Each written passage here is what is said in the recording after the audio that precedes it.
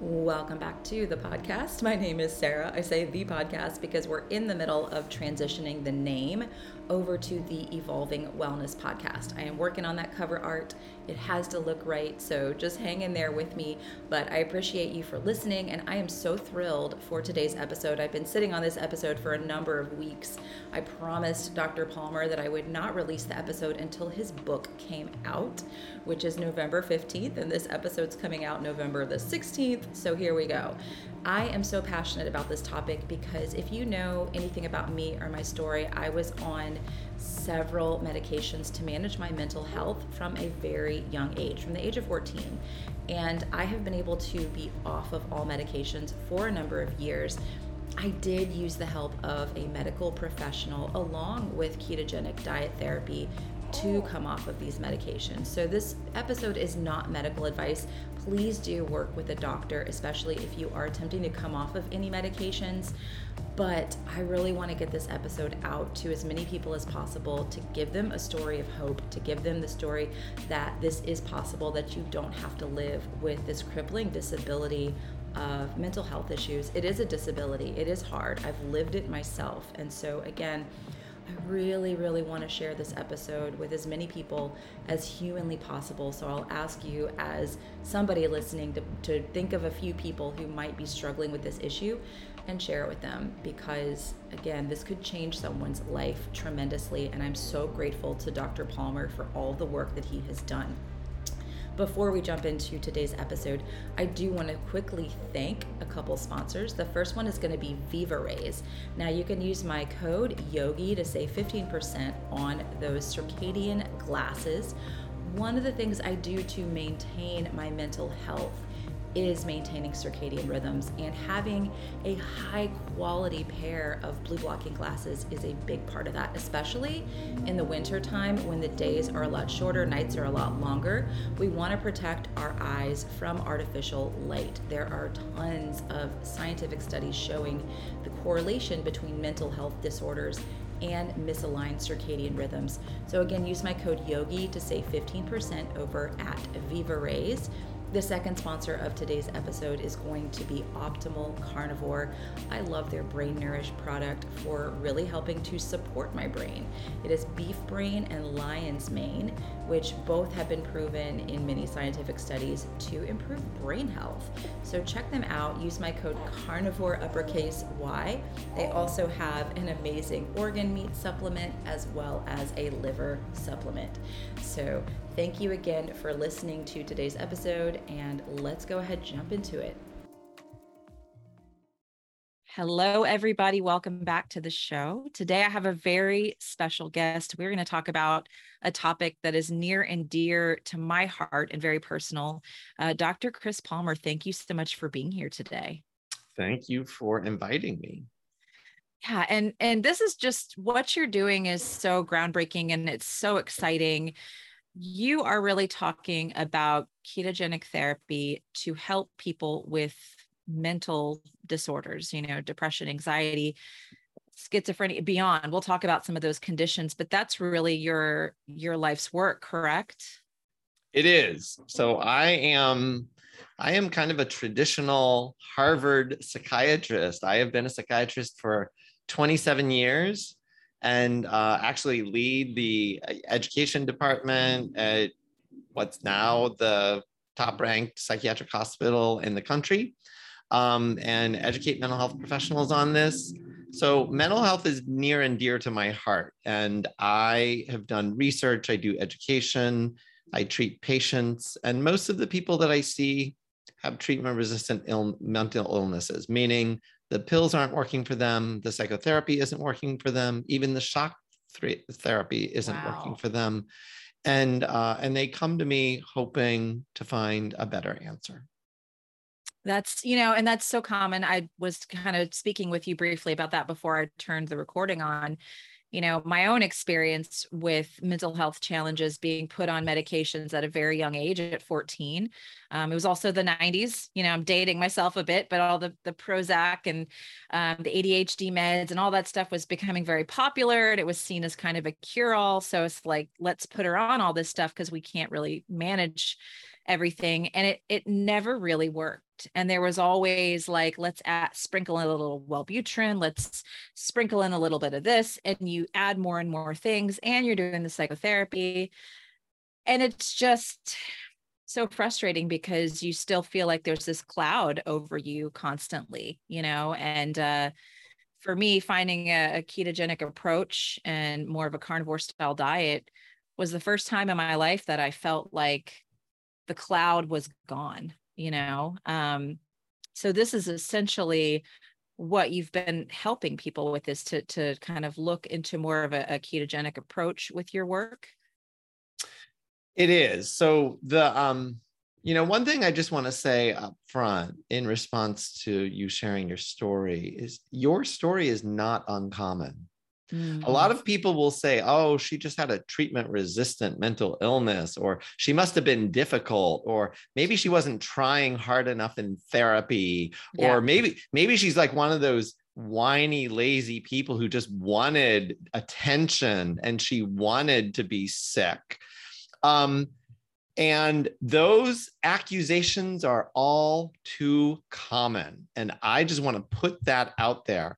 But let me say for the record that the majority of people who get treatment for mental health problems do not get fully better with our current treatments.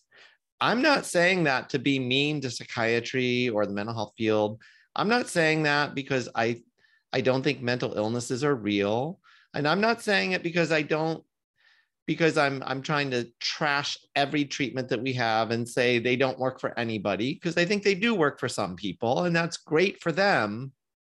But if you look at the studies that have been done, and we have decades and decades of research on this, more than 50% of people who get treatment for a mental health problem do not fully get better. And if you question that, mental illnesses are now the leading cause of disability on the planet. Yes. And depression, plain old depression that we have all these antidepressants for, is the number one cause of disability on the planet. And it's not because people aren't getting treatment, it's because our treatments fail to work for far too many people. So I just want to first and foremost say, Sarah, you are not alone. You are joined by hundreds of millions of other people who are just as frustrated, with like, I'm doing everything they're asking me to do and I'm not getting better. So my claim to fame over the last 6 years or so has been using the ketogenic diet as a treatment for mental illness, because you're not alone. I have talked to hundreds of other patients, providers, researchers. This is not an unusual thing. This is not a fluke. You're not a rare person who has been able to put your mental illness into full and complete remission, get off your medications, and go on with your life. I think the bigger thing that I'm really hopeful about, though, is that I have done an extraordinarily deep dive into the science of all of this to help us better understand mental illness and come up with more effective treatments like changes in diet. I think that's so important because, of all the doctors, and I saw some great people, some really wonderful people, psychotherapists, psychiatrists, very kind people, well-meaning, that really did want to, I think, genuinely help me. Diet was absolutely never mentioned. Now, alcohol was mentioned. This one thing, you probably don't want to be drinking if you have these issues going on, and mixing it with your medication. But that's also very common, that people will just get to the point where they self-medicate, which I personally did. A lot of my viewers know I have a history of alcohol abuse and have been completely alcohol free for a number of years now, and utilize recovery. Yes, it's vital for me to keep my foot into the door of recovery. But the diet part, you just don't talk about it. Do you think there's a reason why these professionals just don't even uncover this idea? I mean, so the first and foremost is because it's not taught to anybody. It's not taught in schools. It's not taught in psychology classes or psychiatry classes or medical school or residency training or anywhere.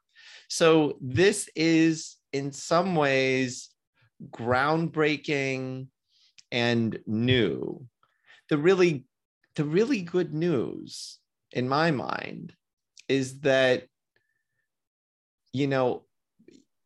as I said, I am a traditional psychiatrist. I've done research. I'm at one of the leading psychiatric hospitals really in the world. And so I know the mental health field. I know the neuroscience field. And right now, the neuroscience and the mental health field say no one knows what causes mental illness. Mm-hmm. All we know are these risk factors or these different factors that are involved. Things like neurotransmitters, genetics, hormones, stress, trauma. But nobody knows how they all fit together. And everybody assumes, well, these are brain things. These are clearly, the symptoms are coming from your brain. It's a brain disorder. That doesn't have anything to do with your diet. That doesn't have anything to do with your digestive tract. It doesn't have anything to do with junk food. So why the hell would anybody be talking about a diet? These are serious brain disorders that ruin people's lives, that cause tremendous suffering. And so we need to figure out the brain, and the brain is really complicated. And that's just all there is to it. Nobody can figure it out right now. And, the best minds are on it. The smartest people in the world are on it, and they can't figure it out. So don't talk to us about diet. You just sound like a quack. You don't know what you're talking about. And that's what a lot of those people are going to say to me. I already know. But I'm here to tell you, if you actually want to understand how all of those factors fit together, how can we put together and make sense of neurotransmitter imbalances or dysfunction, hormone changes, genetics and epigenetics, inflammation, stress, trauma, drug and alcohol use? How can we put that all together and make sense of it? You actually have to go to this thing that we call metabolism. And I am arguing that mental disorders are metabolic disorders of the brain. And that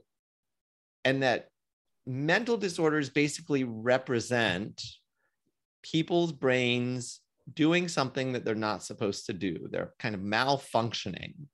They're doing something they're not supposed to do, or they're failing to work in the right ways when they should be working. Like if you forget something, or you can't remember, or you can't concentrate, your brain should be able to do that. But for some people, it's just not able to. And in order to understand what would cause the brain to malfunction in those ways, I am arguing, based on decades and decades of science, that you have to understand metabolism. And in order to understand metabolism, you have to understand these tiny little things in most of our cells called mitochondria. And once you put all of that together, once you put all of the science together and do a deep dive into it, you can actually make sense of mental illness. And you can understand all of the connections between things like neurotransmitters, hormones, genetics, trauma, stress, sleep, inflammation. It's the only way you can understand how all of those things connect. But much, much, much more importantly, new treatments become obvious. And those new treatments include things like the ketogenic diet or the carnivore diet, or yoga or stress reduction, or lots of other, or managing substance use. All of those things are going to play a role in treatment. And, just in regards to the ketogenic diet and mitochondrial health, when we are on a ketogenic diet, our mitochondria actually make 4 times more ATP, right? We make more metabolic water.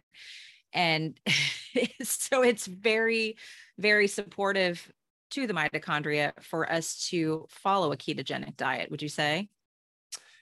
It is.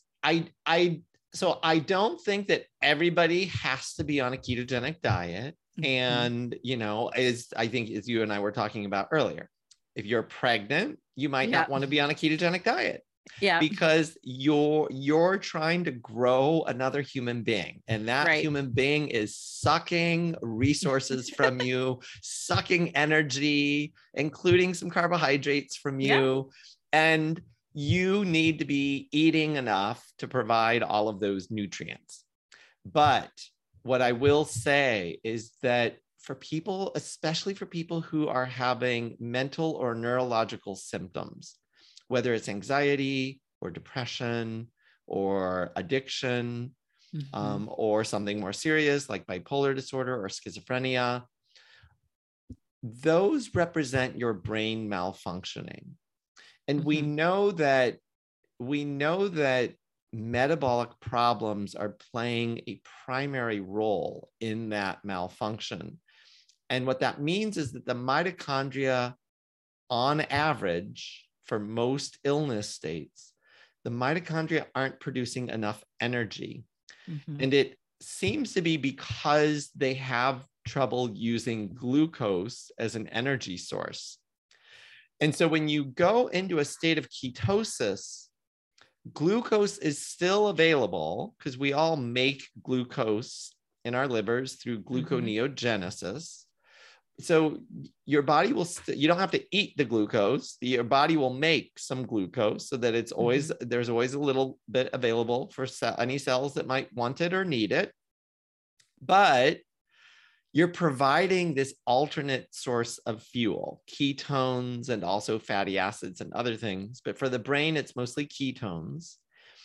And the brain can use ketones, and those mitochondria can use ketones even when they have trouble using glucose as an energy source.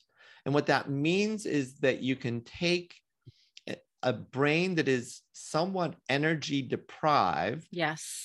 Or brain regions that are somewhat energy deprived, and so they're not functioning properly, and you can get them running on all cylinders. You can get them fully functioning.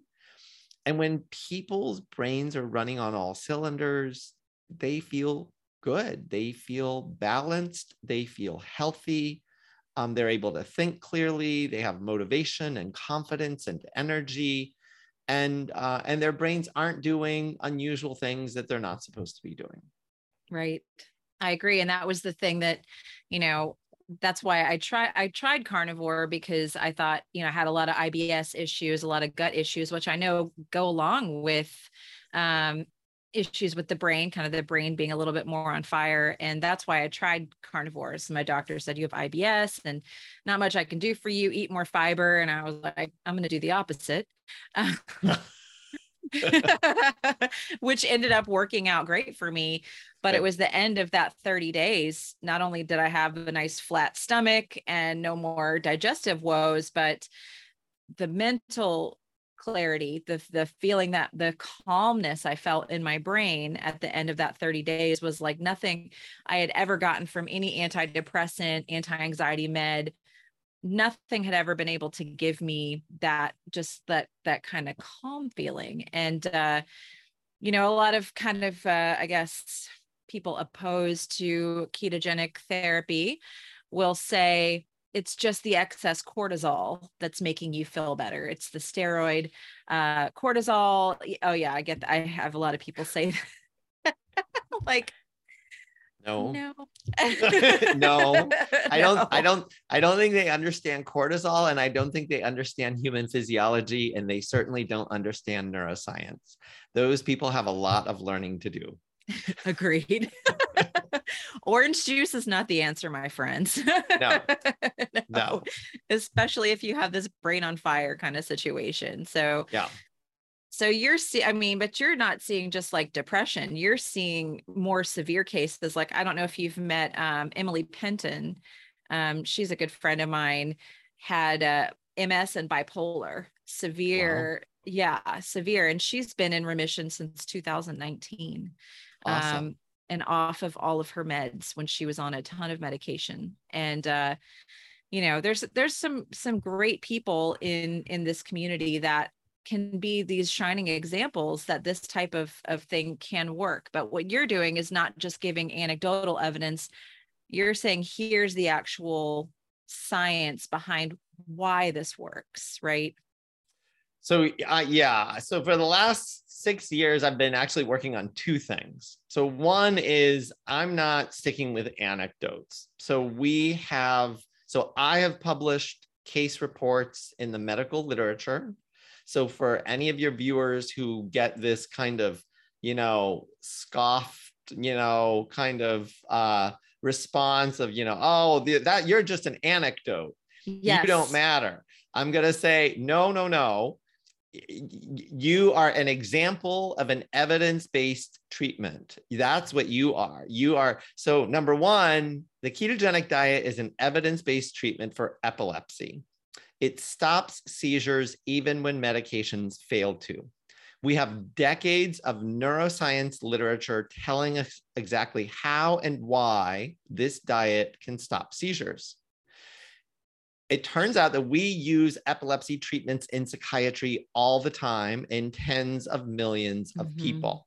Things like Depakote, Tegretol, Lamictal, Topamax, gabapentin or Neurontin, Valium, Klonopin, Xanax, all of those are anti-seizure treatments. So the ketogenic diet can stop seizures even when those pills fail to. And we use those pills and those treatments in psychiatric patients every day in tens of millions of people. So it is not at all far-fetched to be thinking about using the ketogenic diet for mental illness, including serious mental illness. That's number one. So nobody's an anecdote. You're using an evidence-based epilepsy treatment for your mental state. That's what you're doing. And so we've published lots of case reports. I have published science reviews in high impact neuroscience journals and psychiatry journals, talking about the science of why this should be taken seriously. And we actually have at least 5 controlled trials underway now of the ketogenic diet for serious mental illness, including bipolar disorder and schizophrenia. There are other trials for ketogenic diet for depression, ketogenic diet for PTSD, ketogenic diet for alcoholism. So the alcoholism one actually was done by the national government, the National Institute of Alcohol Abuse and Alcoholism. I can tell you more about that if you want, but it really worked. So we've got all of that evidence base. But the thing that I've been focused on, in addition to trying to move a lot of that work forward and play a part in all of that, the other thing that I've been focused on is trying to understand, like, how can I sell this to mainstream mental health? How can I convince them to take this seriously? And so I have done a much deeper dive into the science to try to understand how and why would a diet or a change in diet play such a powerful role in something that most people consider permanent, lifelong brain disorders. Yes. And that's where I've done all of this work on the science that I believe leads to the conclusion that mental disorders are metabolic disorders of the brain. And once you understand that, I think that I'm hopeful that 10 years from now, dietary interventions will be offered to every patient with a mental health condition, and that at some point it may actually become malpractice to not talk about a dietary intervention. Just like it would almost be malpractice to see somebody have a heart attack and not at least talk about diet with that person, or not at least talk about smoking with that person. That we, heart attacks are a metabolic disorder as well. Yes. And what I'm saying is that mental disorders are metabolic disorders. They just happen to be affecting the brain instead of the heart. I agree 100%. And the thing, I'd love to hear more about the alcoholism, because, just being in recovery, I've had this conversation with other guests before that are more involved in the alcoholism, drug abuse space. When you go to recovery meetings, what do they have available for you? Donuts and coffee, right? And when I first got into recovery for alcohol abuse, I gained 30 pounds because I switched straight from alcohol to sugar. It's like a quick 30-pound weight gain. Some people lose weight in recovery. I gained weight just because I switched right into the sugar. And my depression and anxiety those first 2 years in recovery were horrific because it was this sugar, it was constantly. That was what I was just eating all the time because I was trying to cope with not having alcohol, my best friend, anymore. Thank you again so much for listening to today's episode. I'm here with my little co-host, James, as we record this. I hope that you're having a wonderful day and again, enjoying the episode with Dr. Palmer. Quick little reminder to jump down into the show notes, get his book, and again, share this episode out with anybody who you feel could be helped, who may be struggling with mental health issues and they're just at the end of their rope. There is always hope. So please, again, let's get this episode out far and wide and spread this message. I appreciate you for listening. If you do enjoy the show, head on over to Apple or Spotify. Leave me up to a 5-star review. It will help to get the show out, along with sharing it via text, social media, anywhere that you can. I am just eternally grateful for your support. And so is James. Little baby noises here in the background. One more shout out to one more sponsor, Upgraded Formulas. Now, did you know that having excess copper can actually lead to mental health issues? This is something I have just recently learned after speaking with Dr. Leland Stillman, who is what I consider a functional medicine mineral expert. But copper excess is a huge problem for many, many people and can lead to depression, anxiety, and it is balanced out with zinc. So some people have the opposite problem. They have low copper and high zinc, which will actually affect the immune system, believe it or not. So checking in on those minerals, getting a hair tissue mineral analysis with a consultation could be hugely helpful. Again, a lot of people have either high copper, low zinc, that can lead to mental health issues, but high zinc and low copper leads to immune system issues, frequent illnesses. Use my code YOGI12 or YOGI to save on that hair tissue mineral analysis. And let's go ahead and jump back into the show. And again, that was part of doing that ketogenic switch. 4 years ago, I was like, oh my gosh, this depression, it has lifted off of me. And so I would love to hear kind of what you've discovered in that arena as well. So yeah, and this doesn't. So I've seen it anecdotally in other people, in myself, when I'm in ketosis, or even when I'm just low carb. But the lead studies actually come from a woman named Nora Volkow, who is the director of the National Institute of Drug Abuse. She is a world-renowned neuroscientist and researcher. She is like a powerhouse in the addiction field. And she and others have been doing research on alcoholism, for decades. And what they've found is that certain brain regions are actually metabolically compromised. They're not getting enough energy from glucose. And when alcoholics drink alcohol, the alcohol actually gets turned into a molecule called acetate, which serves as a fuel source to those exact brain cells, and it helps those people feel better. Wow. So when they drink alcohol, their brain starts firing on all cylinders. Exactly. That's exactly how it felt. And when they don't drink alcohol, their brain is not firing on all cylinders. And so they're craving it and they want to feel better. They want to feel normal. And so they keep going to alcohol. So she and all of these researchers knew that, and they've been doing these animal studies. they quickly figured out, well, maybe instead of alcohol as a fuel source, we could find another fuel source that might replace the acetate from alcohol.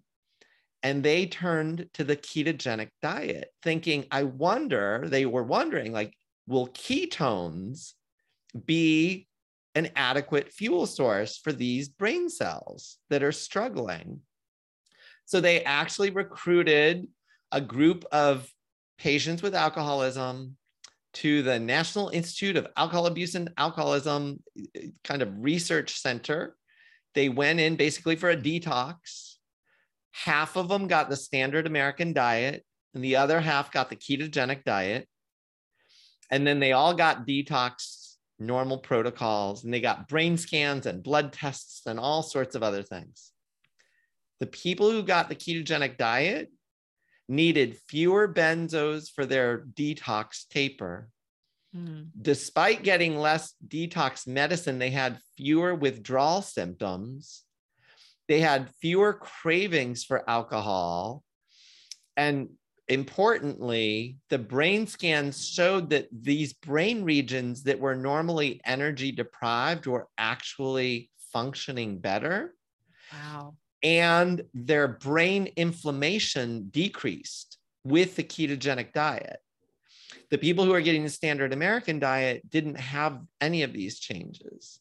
Wow. And so they discovered that the ketogenic diet might end up being a really powerful way to help some people overcome addiction. And we'll see. I mean, they're going to want to do larger controlled trials. They're going to want to do trials not on an inpatient unit, but out in the community. And I will just say one caution about that research. So anybody who's done keto probably already knows this. If you do drink alcohol, it hits you a lot harder. Hits you a lot harder than if you're not in ketosis.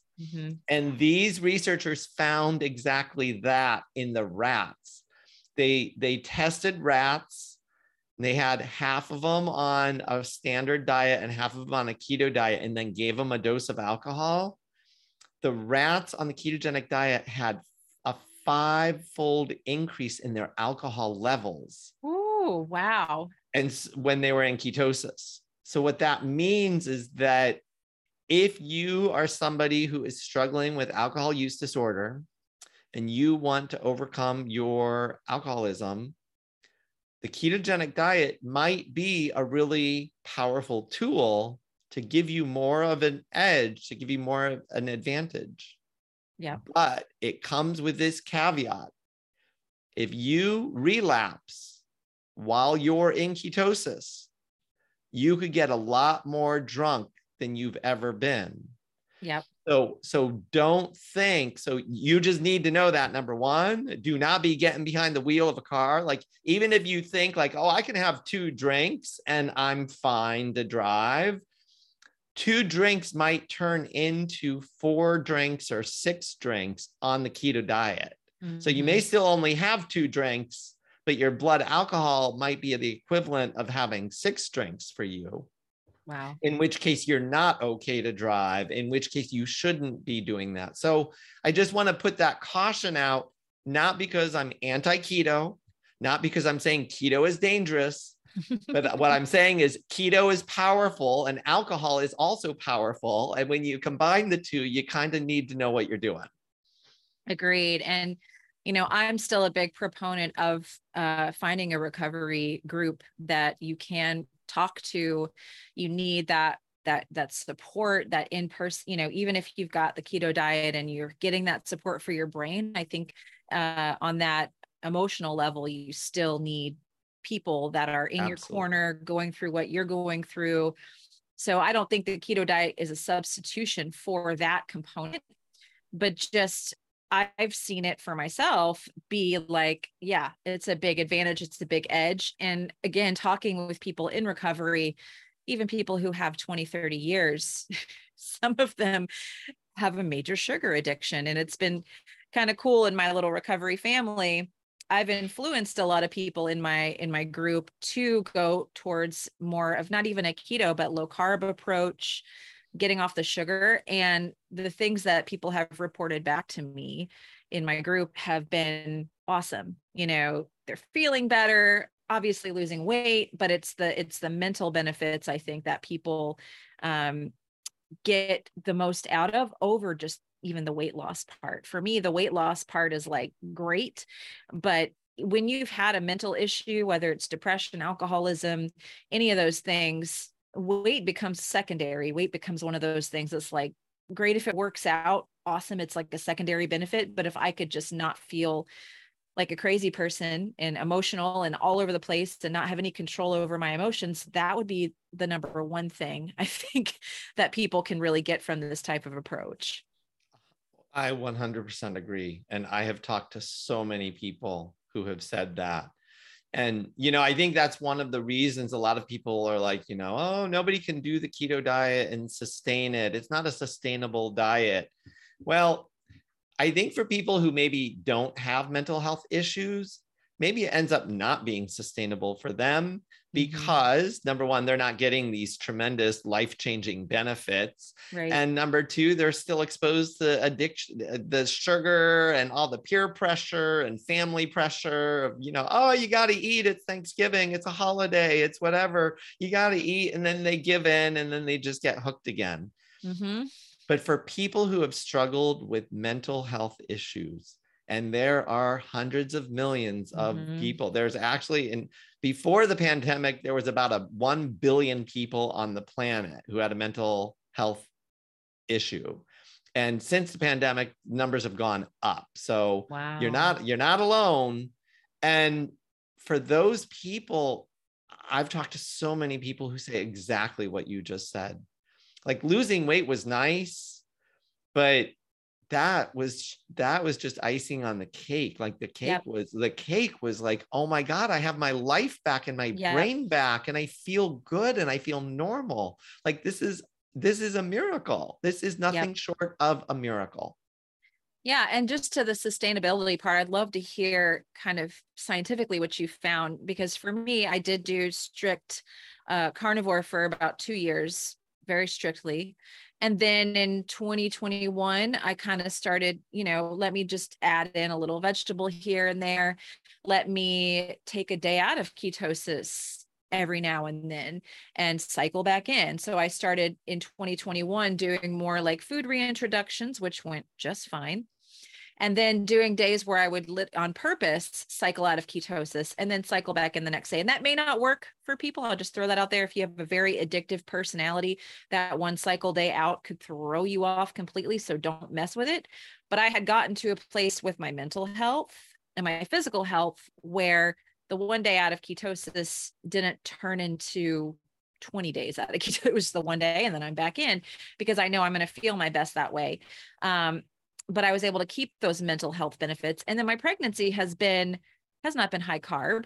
It's been low carb except first trimester. There was like the potato, there was a potato thing that happened. This is so nauseous. It was a potato thing. But second trimester, we're, back to like a really probably under 100 or under 60 grams of carbs per day, no issues. But I have not slipped back into depressive episodes, feeling that I need to be put back on medications. And so I'm wondering if you have seen anything or studied anything about people that maybe have a strict period of adherence, and then they can kind of have a little bit more flexibility, maybe go a little bit more low carb, and practice ketosis if they're feeling inflamed or just needing kind of like a reset. What you've seen scientifically with that sort of approach. It's a great question. And the easiest place to start is with the epilepsy literature. Because again, I'm a psychiatrist and we use epilepsy treatments all the time. So in the epilepsy field, when they use the ketogenic diet for seizures, they usually tell people this probably is not going to need to be a lifelong diet for you. They usually tell people 2 to 5 years. We want you to be on this diet for 2 to 5 years. And then we're actually going to encourage you to try to transition off the diet to see how you do. More than 50% of people are able to transition off the ketogenic diet and maintain the same benefits that they got. And what we think is happening in the brain in particular, but actually throughout the body, is that the ketogenic diet induces two kind of scientific processes. One's called mitophagy, and the other is called mitochondrial biogenesis. And so both of them relate to these things called mitochondria. And what the first one, mitophagy, means that it kind of gets rid of old or defective mitochondria and replaces them with new ones. And mitochondrial biogenesis means that your cells actually start producing more mitochondria. So that at the end, so if you do keto or carnivore for 2 years, most of your cells will actually have more mitochondria than they did to begin with. And those mitochondria will be healthier. And we think that that is probably the critical element in improving health. So that, you know, you've gone through your kind of metabolic reset or mitochondrial reset or reboot or whatever we want to call it. And so your cells are actually much, much healthier than they were before you started any of the diet. And that means that your cells can handle carbohydrates sometimes. Your cells can handle those things. Now, if you started eating tons of junk food that we know is really bad for mitochondria, so high fructose corn syrup is not good for your mitochondria, causes inflammation, if you started eating a lot of junk food and at the same time you were highly stressed, you probably would start slipping back into depression. And that would be your cue to like, okay, stop doing whatever I'm doing, get back on the bandwagon. Let's do another reset or reboot, get back onto a low carb or carnivore or whatever diet and start feeling better. But yeah, so your experience actually is not unusual. And I think in many ways, it's the ideal. I will say that I have met some people, even people with epilepsy, who aren't able to stop the diet. Yeah. Almost every time that they try to stop the diet, their symptoms come back and sometimes come back with a vengeance. Yeah. And so I think that there are some people who need the diet long-term and maybe even for life. Give one example. We know that some people can have rare genetic defects that impair their ability to use glucose as a fuel source. And so those people, you know, the diet's not going to fix that genetic defect. So those people might need the diet for life, but it's certainly better than living a life of disability and a life of, you know, crippling symptoms. Yeah, there's my daughter who's 14, she has pretty severe autism. And so we have her, she started exhibiting some signs of seizures, the absent seizures. And so we just put her right on keto and cleared it right up. Wow. Yeah, it's pretty amazing. So I'm a believer in that. We have a doctor friend who's down in Jacksonville, Florida, who works specifically with kids on the spectrum. And her daughter has horrible seizure disorder. And she did a presentation for us, years ago, about puberty and autism, because that's typically when it shows up with the autistic kids is puberty. And she put her daughter on keto. And to this day, if her daughter gets a hold of one French fry, she'll go into a seizure. Wow. But as long as she keeps her away from the carbohydrates, no seizures, which is just remarkable and amazing, because when you have a child that is having seizures, it is terrifying. Some of the kids that I see, just being involved in the autism community, it's horrible. They have to go to the hospital. Some of these kids are very big, and so the parents are trying to help them on the floor, and it's just terrifying. And so if this is a thing that we can do diet wise for our kids, rather than have them on multiple medications. And then the thing with the medications is, if they gain a little bit of weight, have a hormonal change, you got to adjust the dose, or you're calling the paramedics. And so I think it's an underutilized thing. Even in this day and age, even though it's been proven to help epilepsy, I think a lot of people are still kind of hesitant to look at it as a treatment mechanism.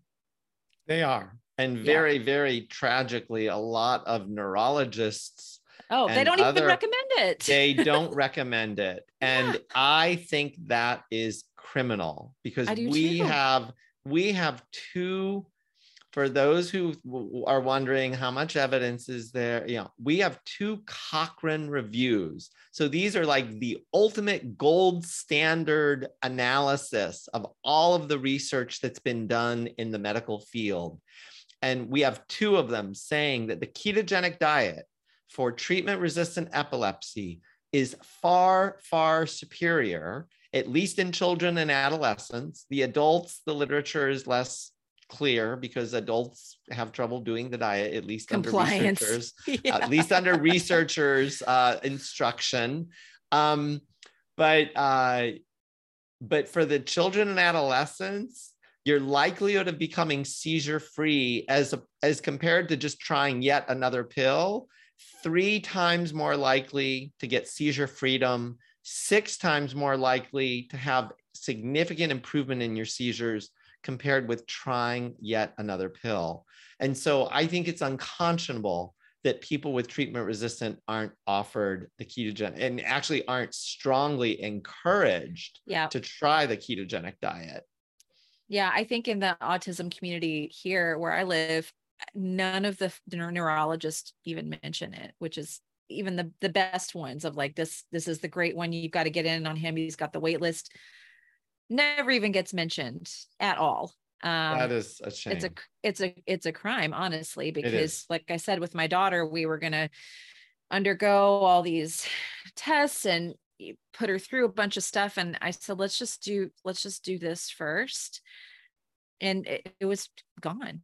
She stopped doing the blank stares and stopped having the little episodes. And I mean, why not? Why not do it?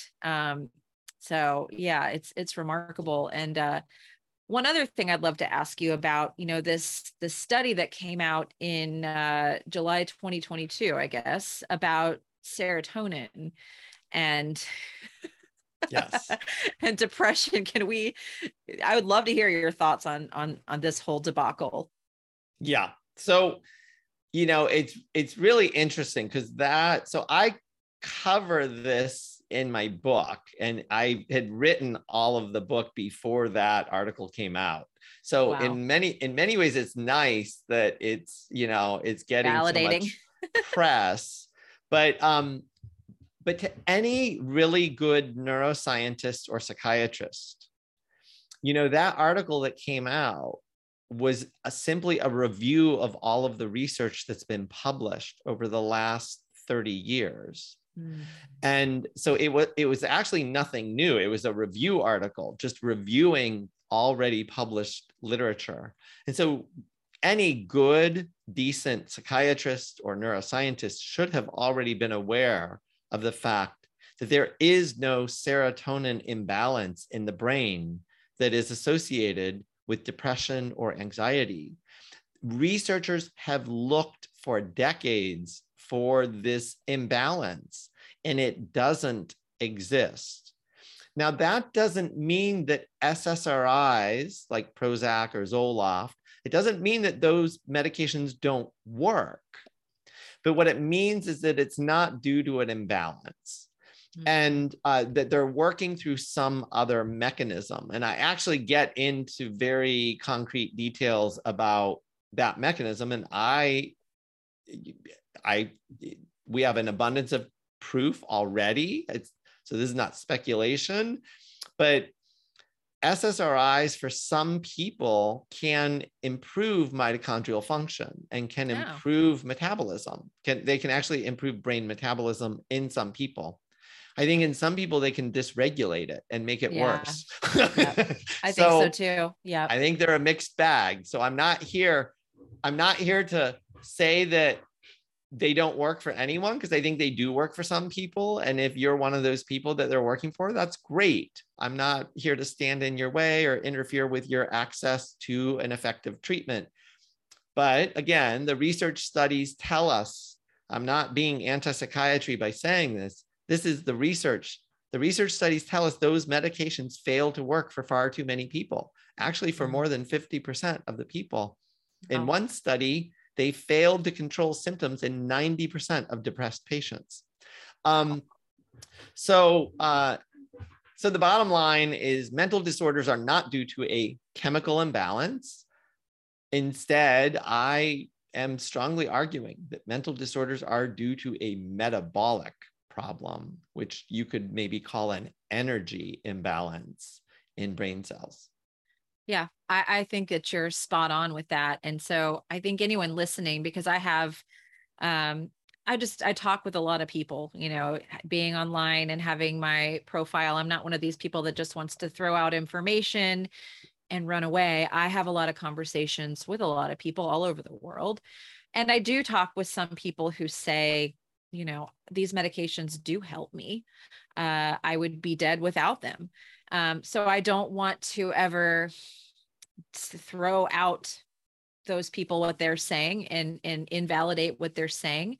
So some things might be helpful for someone, but I feel that we need to look deeper than just the medications and say, okay, I'm glad this is helping you. Thank God. Thank God you're able to have something that helps you. It never was able to really help me. But let's take this a little bit deeper. What if we could give you more of an edge? What if we could bump this up a little bit and try some ketogenic therapy, right? In adjunct to what you're doing, and then maybe even tighter you down off of some of these medications. Do you think that's a fair thing that people could try? Yes. So I am 100% in support of that. And I compare it to diabetes. Like if you can control your diabetes without medicine through diet, a ketogenic diet or a low carb diet or lifestyle, other interventions, exercise, good sleep, managing substance use. If you can put your diabetes into remission without taking any pills, there is zero doubt that that is going to lead to a much healthier, longer, happier life than using pills to put your diabetes into remission. And I strongly feel and believe, and I think the evidence overwhelmingly supports it, the same can be said for mental health. If you can put your mental health condition into full and complete remission without the use of any pills, you are going to be so much better served than by taking a pill to treat your mental health condition. Now, that doesn't mean that everybody can do it. It doesn't mean that keto is a miracle cure for every human being on the planet, because I don't think it is, and I really don't. But it is a powerful intervention, and there are many other powerful interventions that might also play a role. And I do think the majority of people, maybe not 100%, but I think more than 50% of people can put their mental disorders into remission and live happily ever after.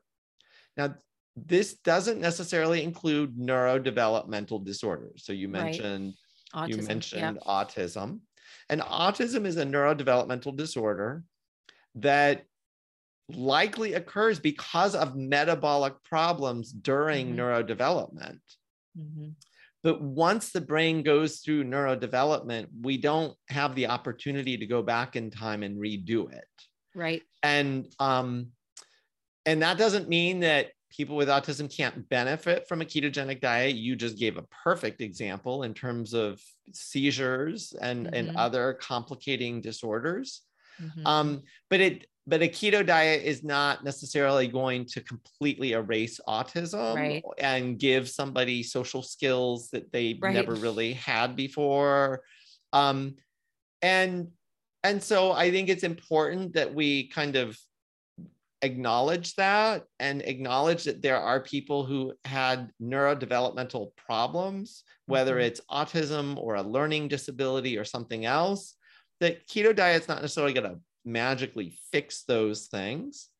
But I think we can, even in people who are not neurotypical, that we can optimize their health. We can optimize their brain function, optimize their physical health, and allow them to be the happiest, healthy people possible. And so, yeah. I agree. And, you know, what my daughter has expressed is that when she is keto, she feels like her brain is calmer. You know, those are her words, that she doesn't feel like it's on fire, as she has expressed, that it feels calmer and that she can just handle life a lot better. She's a lot more resilient to things. So yeah, I don't think it's a cure-all. I don't think it can cure these specific things, but I think it can be very helpful and very powerful for people. And like we've discussed, because I know the people are just so afraid, oh, if I do this, I have to do it forever. Not necessarily, you know, not necessarily. I think it's something that you can use intermittently, you know, maybe be a bit more strict in the beginning, but then use it as you need it. And like I said, I haven't had a relapse of depression, anxiety, any of those things. It's been quite nice. So we'll see how the postpartum period goes. But at least I feel like I have some good tools in the tool belt here to kind of get me through that period for sure. Absolutely. Absolutely. Yep. And no, I wish you well with your new arrival and thank you. And in your postpartum period. But I think you're right. I think if things start to get more difficult because of the hormonal shifts or other things, you do have a lot of tools in your tool belt. And exactly. And I think there's a very good chance they will work. Yep. I think so too. Well, I feel like we've just talked about so many amazing things. You've mentioned that a book, and this podcast will be coming out around the same time as your book. So can you tell us a little bit more about the book and, you know, how people might be able to get that book as well? Absolutely. So the book is called Brain Energy, and it's available anywhere you buy books, Amazon, Barnes and Noble. You can get it online. You can hopefully by November 15th, it might be in some local bookstores as well. Ooh. But Brain Energy, 2 websites I want to mention. You can just go to my homepage, which is chrispalmermd.com. So chrispalmermd, all one word, .com. Or on November 15th, I will have a new website focused on brain energy. So brainenergy.com. And in addition to giving people a lot of scientific information, I want to revolutionize the mental health field, because way too many people are just like you, trying pill after pill after pill, not getting better, not being given accurate information, not being given hope. And so I want to make sure those people get accurate information and at least are given the opportunity to change their lives and improve them. I love that. And I'm excited to share this podcast and then obviously the link to the book, and just to keep spreading the word. I encourage anybody who's listening to this that either if you're struggling or you have a close one, or maybe you know a doctor, a psychiatrist, somebody who's in this mental health field, to really, really spread the message of what Dr. Palmer is doing, his book, his work, so that we can help more people, you know, because it does suck to have, I remember my purse at one point, I'm like, there's like 8 pills in here. I'm taking at different times of the day. And I wasn't feeling like it was really getting me anywhere. I felt like I was just running a pharmacy out of my purse. And there's so many people in that boat, and it's not a fun place to be. And so just here on the other side of that 8 years later, want to tell people anecdotally, there is hope for you. And I'm just so grateful for your work, Dr. Palmer, that you can actually put some science behind my experience here. So thank you. Yeah, no, and thank you for sharing your story and for all the work you're doing to help people improve their health through these techniques. Well, thank you. And I'll make sure to link your book and all of those websites in the show notes so everyone can find you. And thank you so much for being here today. Thanks. All right. I really, really hope that you enjoyed today's episode. I know I've asked you like 100 times already, but if you could please share this episode out with a friend or family member who needs to hear it, text, email, Facebook, Instagram, wherever you can, share this out. And if you get a moment, please leave me a review over on Apple or Spotify. It will also help the episode to reach more and more people. Thank you again for listening to the show. And I just want to thank the sponsors very quickly. Upgraded Formulas, that is an amazing way to find out if you have mineral imbalances that could be causing things from a lowered immune system all the way to mental health issues. You can use my code YOGI12 or YOGI to save at Upgraded Formulas. Also want to thank Optimal Carnivore. Code Carnivore uppercase Y will save you on their Brain Nourish, on their organ meat supplement, as well as their liver. Those links are all down in the show notes for everything that I mentioned. And then the last one, Viva Rays. If you want to protect your circadian health, especially in the winter time, the circadian glasses are going to be the way to really support your circadian health. Use my code YOGI to save 15% over at Viva Rays. And again, thank you so much for listening to today's episode. Make sure you check out Dr. Palmer's book, linked down there in the show notes. And I look forward to speaking with you again very soon. Have a wonderful day.